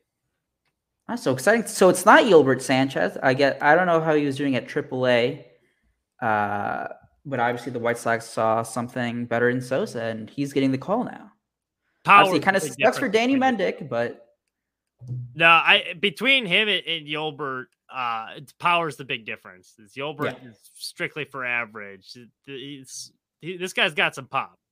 14 home runs for middle infielder at this point. And AA too. And AA is not a whole lot of scrubs. Like the best pitching, as we've talked about in the show, tends to be in AA. So pretty good numbers for the 22-year-old there. All right. Something exciting after a tough injury day for the White Sox, but looks like it's going to be Sosa up. All right. I think they do have to make a 40-man move or 40-man roster maybe. But yeah, a lot of people hyped up for him, so that's great. Maybe I'm guessing he's probably Friday. It'd probably be his first game, is what I would guess. Because Tony likes to, I know he's done this with guys in the past, is he'll put him in as like a pinch runner late in a game before he gives him the debut the next game. So we'll see. I hope he's in the lineup tomorrow, but if I had to bet, I think Friday would be our first appearance seeing him. Mm-hmm. Yeah. So more stats here. 403 weighted on base percentage or on base average, 141 WRC plus. Again, that's all with the Birmingham Barons. AA for the White Sox. Right-handed hitter, improved his walk rate, strikeouts going down, and again the 14 home runs in a huge ballpark down at AA at home, at least in his home games. So no cheapies down there for Sosa. Great for him. Great for this. I mean, again, sucks for Danny Mendick. Seems like he's going to be out for at least the 10-day IL for him. But the White Sox get a look at one of the, I guess, newcomers in terms of a breakout season down in the minors for the White Sox fans. Kevin, predict now. Sosa's first home run. Let's do a tattoo bet. Oh, he hits a home run, and Zoe's got to get a tattoo of me on his lower back. Yes. Give him. Weird things happen. Maybe he'll come out of his shoes on the first pitch that he sees and do it in his first at bat. But give him a second. But the guy's swinging it well. It's AAA. It's not a mat. It's going to be the back end. If he sees the back end of a bullpen, I'd say it's probably one of his. An at bat later on in the ball game if he's going to do it for the first time. So like maybe game 1 or game 2, but usually sometime beyond the 5th inning. Yeah. I feel I don't know why, but I mean there's like obviously more media coverage now for just around the league. But I feel like rookies getting their first home run, like their first at bat, happens at a like far greater rate for whatever reason. Feels like it, right? It's like Morel had his, Contreras his first one. Jason Hayward, Hayward off Zambrano. Yeah, those are just like three off the top of my head. Yeah. So exciting stuff for the White Sox. Friday, Bradish is pitching for the Orioles with his 7.38 ERA. There you go. That's your money. That's your money day. Fridays. He was pitching Saturday. Maybe drop. That's the day I think he's going to start first. Oh, to be determined. Maybe a home run prop bet for Sosa. Home run prop bet. Yeah, if he's in the lineup Friday, got Bradish. That could be. Yeah, that's the day I'd hammer the Sosa home run. All right. So again, breaking news. Man, I can't say his name for shit. Lenyon. What do you get? Lenyn? Yeah. Lenyn Sosa coming up for the White Sox. Am I reading too much into this? By the way, a total side note. Ian Happ was pulled tonight for no reason. Right after 2 at bats. Are the Cubs putting him in bubble wrap a little bit? He's got some of the best as a left fielder in baseball right now or in the National League. Is he getting the bubble wrap treatment? Did he just enjoy? You know what? Honestly, because do you see Ian Happ being a part of the next wave of a championship contending team? I think you just go all in and you sell them all off. I would trade Stroman. I would trade Hendricks. I would trade Contreras at this point. Just go all in, get as many because that's an unwatchable product as it is right now. It's not even like there's no hope there. They got no up and coming. I'm glad you brought that up, Mitch, because that's the other thing. It's not just the choices that they make of like, is there good or bad that they are doing a rebuild. It's just call it what it is, as you said. As Kevin has brought up a lot of times, the Cubs have the most expensive ticket to go to a baseball game. Like the Cub fans do not deserve this bullshit of paying the most to go watch a AAA team. So that's the other. Yeah, but you get to make a cup snake out in the bleachers, so it's fun. Hey, White Sox fans love that too. Jordan Miller really loves it. Wave. I cannot stand either of them. The cup snake is so overrated. Especially the wave, and it's like a. Mitch. You're a freak. We're all rolling with the wave. You're a freakature of a Sox game. Well, what happened? I feel like why is the wave a thing at Sox games? I don't. Too many Cub fans are moving over to the Sox. That's not blame. No. The biggest moment of the game. It was Antifa. I swear. Antifa did it. It wasn't us. What would you rather have, Mitch? The wave or the Cup Snakes? Oof. Ooh. That's tough. Be like, yeah, Sox. If you go to a Sox game, they do the. I always see more Cup Snakes on my Snapchat feeds and like Instagram. So I'd probably get rid of the Cup Snake first. Like everyone always has to post a damn photo of the Cup Snake. It's like, we get it. You're drinking a lot of beer. All right, you hear it here first. Cup Mitch, Snake. #1 wave fan. It's crazy that the Cup Snake really kind of blew up, especially like at least nationally during a pandemic when there's so many bodily fluids that are just popping out of those cups too. It's just is that what happened? I thought it was 2019. I mean, but it really kept popping like since we've come back. They've that's true. Really been plugging it nationally. I think I've seen it more on TV. Where I'm like, oh, that's just gross. But fan, how you want a fan? Just don't do the wave. Did you guys watch? Speaking of gross things on TV, that Sunday night game with the stupid home run trade with that ball. Oh my god! Oh my god! That was some of the worst television I think I've ever watched. Like that was so bad. If there's not an update on this Sunday night broadcast, I'm going to be very disappointed. Like, how is the kid doing? It's been a week now. He's 7 days older, and he still has the jersey that he got signed. And Mitch, how do you like this new wave of attention? Obviously the White Sox are better now. They get more national TV games. Don't you love it? I thought I would like it. I'm like, all right, Sunday Night Baseball. And then I realized how bad the broadcast is for it. I was like, welcome to the 10%ers. You get to have to actually pay attention to Alex Rodriguez sometimes. And I think it's Boo? I'll be honest, I have not tuned into a Sunday night baseball game since like muted. 2019. I have it on mute, so like I don't listen. Like I remember specifically, I think it wasn't when was the last season of Game of Thrones? 2019? Yeah. That summer? Yeah. I think for like a stretch there, I just didn't watch a good portion of like whenever the Cubs were on Sunday night because Game of Thrones was on, and I didn't miss it. So I think ever since then, I got used to just not tuning in. Yeah, it's tough.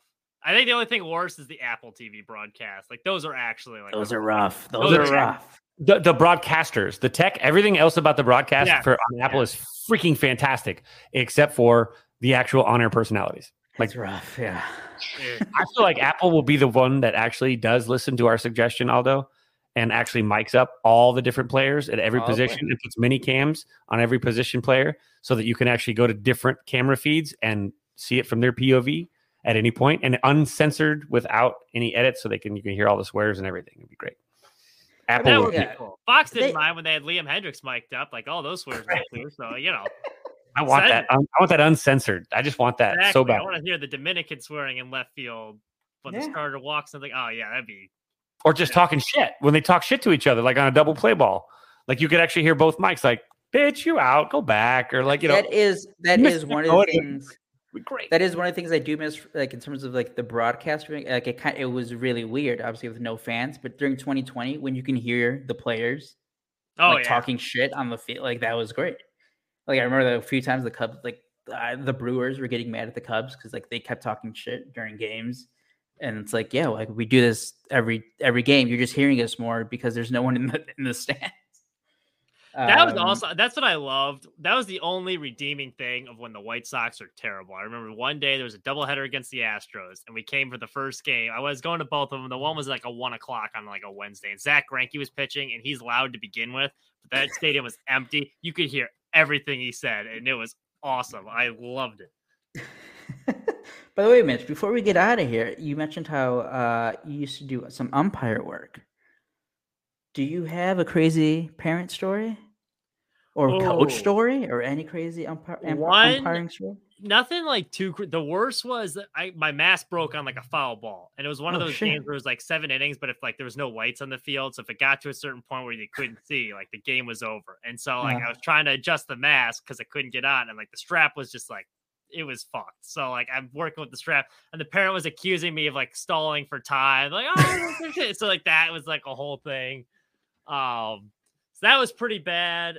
I'm trying to think on the other like crazy ones. This is a lot of verbal abuse you get because everyone's kid's gonna be getting a college scholarship to play. You don't want to lower their batting average by missing a call on the outside corner. But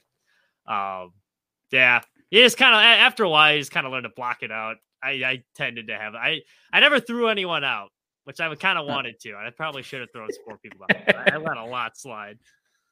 Kevin, I don't think I've ever asked you what's like the craziest like parenting is.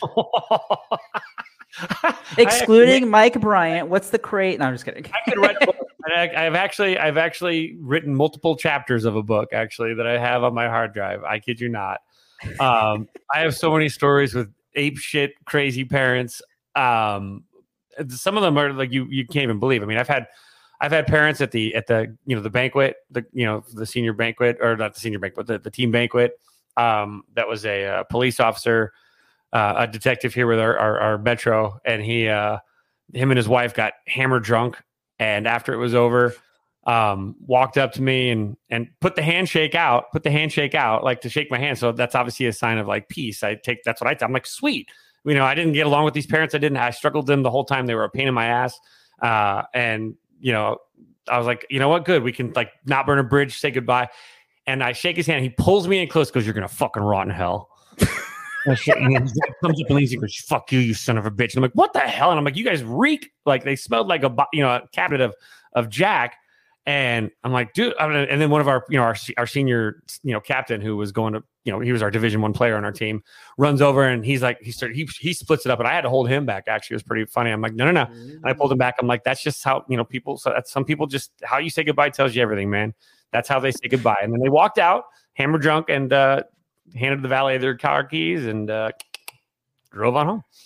Jeez. So that was one. I mean, I've had multiple ones. I've had one fight, where at Bonanza, we had it wasn't me specifically. Like I wasn't the problem. I was actually the peacekeeper, but in a summer game, the coach for Gorman, his name's Gino. He's a monster. Like the dude's just a beast. Like I would not mess with him. I love going out and hanging out with him because no one messes with us because he's just a freaking shit house, like a brick house. Like he's awesome. And he doesn't take shit. You kind of have to be like that. Yeah. Just sounds like, And his longtime family, his dad is a well-respected gentleman here in Vegas. His dad and my papa knew each other. My papa worked at security at the Riv, and they knew each other. So awesome little connection. He, the Fertitas and all the guys, Dana White and all those guys at Gorman, they all went to high school together. So he's a big guy. Anyway, we had a game in the summer, and our 2013 parents were awesome. Like I love them to death. Like they were like some of my favorite parents of the parents that we had come through our program, but they were mouthy, but they were funny mouth. They talk shit like a lot. And, they were very hot headed sometimes. And one of the games, Gino finally lost his shit it was a hot summer day too. He was going to fight like 6 of the parents. The parents were like, after he was like, wait for me in the parking lot. And I'm like, all right, how do I get this? How do I even, because he beat the shit out of all 5. Like he would have won the fight. Like, I don't give a shit. And that's why I finally walked over to the parents and go, guys, knock this shit off. I go, let him leave or you guys leave because I love you guys to death. You're awesome. I swear to you. But I'm going to be straight with you. He's going to beat the shit out of all 5 of you. You're all going to not walk away from this. That's where he's coming from. Because I know what he can do. There are stories. So I feel like that scene from South Park with Randy Martin. What? I thought it was America's. Jesus, kick the crap out of him. So that was good. And they obviously made up. Like again, Gino's cool. Like he's like, all right, fine. Like he cooled down too. Like, but there was a moment where I thought I was gonna like go out and see like some sort of John Wick moment where he's just like Batman beating up like a bunch of criminals. So that was, I could go on and on because there's too many, but with umpires, I mean, last night was kind of funny. We ran into Phil, he's I think the head of the umpire association here is, he works at the Aviator Stadium because I went to go see Chris play last night on his rehab assignment with the, I think Albuquerque, they're the mariachis last night. So it was Brad uniforms and hats, but, he's working there too. He works at, like customer relations or whatever. And we see him, we're like, hey, Phil, what's up? Because he's usually, he's a home plate ump too. And, he doesn't mess around either. And we walked away and we're like, so do you think Phil recognized us? And my buddy's like, what? I go, shit. He goes, what? I go, I know he fucking heard us. He just can't see us. Because that's pretty much how he was an umpire. Like he rabbit ears and he missed a lot of calls. So we're like, you could say, nah, hell no. And he'd hear you in the dugout, like in the corner, like, Fiddler, I heard that. I'm like, shit. Like always catching me. So we have umpire stories too. So there's lots. I can tell you about the umpire that was drunk umpiring a game that we lasted probably till 11:30 at night. Oh my goodness. Mike McDougall will tell that story. That's Tanner was there for that one. book. I will be the first to buy that once it's on the show. And if I borrow stories from other coaches, I mean, it could be an anthology of holy hell. Like it's almost too unbelievable as a coach. Coach 16 years. Yeah, I was about to ask how many years in the game, Kevin. 16 as a coach, yeah. So I mean, and before that as a media member covering it too. So I saw it, heard it from I was like the imaginary guy that like was hiding in the bleachers. No one knew who the hell I was. So I got to hear everything. I was like fly on the wall. So I got to hear crazy. Oh yeah. So there's some great anecdotal stories though, but. Or the time I had a player try to skip practice, told me that he didn't feel good. He actually pooped himself a little. I actually said that in the text. I'm like, that's a little too much information there, bud. You could have just said, I'm not feeling good, coach. You had to tell me you shit your pants. Thanks. Who is it? Oh man, what's his name? Damn it, from Kansas City. Oh, George Brett. George Brett's son. His pants. Yeah, right. In Vegas, nice steak dinner. Funny George Brett story. The golf course I work at, they have like a bunch of like their caddies there, and the caddies are kind of idiots. Chicago Golf in Wheaton, but George Brett was there one day, and the caddy's like he's caddying for him, had no idea who it was. So afterwards, like George Brett's like, "Oh, do you want like an autograph or like picture something?" And the guy's like, "No, why the hell would I want that?" They're like, "You idiot! That was George Brett, the Hall of Famer." So here's the best one. This version of it's the best. Down in both hands, right side. Oye, cállese y suéltese. Farted. To the left side. I shit my pants last night. I shit my pants last night. I did. I shit my pants last night. I shit my pants last night. I did. Fucking shit my pants. I had a great meal. Just a great fucking meal. I had to go to the bathroom so bad. I fucking shit my pants. I had a great meal. Just a great fucking meal. I had to go to the bathroom so bad. I fucking shit my pants. So yeah, that's just great stuff right there. What a phenomenal remix. It was really good. He tells that story. But that's why we need to mic up the baseball players, because I need to hear the banter, and I need to hear, because you guys, let's be honest, it would kind of mess with, maybe they do need to turn it off in the dugout on the feeds, because that is kind of the sanctum of it. But the stories that you hear in a dugout are just fantastic. And especially dudes like that, they tell stories so well. You have to be a good storyteller to be in the dugout, especially for like coaches and old timers. You've got to be able to tell a story. You've got to be able to like keep everybody entertained, because man, sometimes it gets doldrum and gets just kind of like through the motions, and something's got to break up the monotony, especially when it's hot outside and everyone's tired. I agree with you. Like, I don't know, make it, I don't know, release a compilation video, sell DVDs. I don't care. Like, do something. Yeah. Mm-hmm. Muffle their, like, edit the voices. I don't know, people can't tell who it is. I don't know, but that'd be great. Yeah, no, just that little story was just like off. They're like practicing. Yeah, stretching. He's just like, he's just off on the side telling a coach a story. Stretch stories are great too. Yeah, I mean that's the best time. Like all that. They just got to make sure that as soon as they hear the word cleat chaser, they need to make sure they mute. Or slump busters, mute. Protect the image and maybe some marriages. So Cubs won Wednesday night 14-5. They have their series finale Thursday against the Pirates. Mm-hmm. The White Sox they're going to be hosting the Orioles for 4. Austin Hayes, as Zoe pointed out in the comments, Austin Hayes hit for the cycle on Wednesday. He's coming to town hot. So any final thoughts on the White Sox or Cubs? Here you go. We'll start with Mitch. Excited to see the new up-and-coming prospect. Hayes obviously will be good, but Sosa's going to outdo him. He's hitting that home run Friday. Place your bets there. I just think you take 5 of 7 in this next 2 seasons. They should win them all, but you take 5 of 7.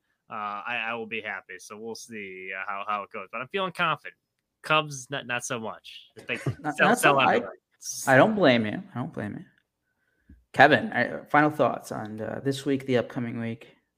Well, I mean, for us, it's Cardinals weekend. So, but it's in St. Louis, and you always kind of try to get up for those. But I mean, you don't want to back in there. I mean, the Cubs lost 2 of 3 so far to the Pirates on the road already at this point. You're hoping that maybe they can maybe put up a fight against the Cardinals at least, because it's.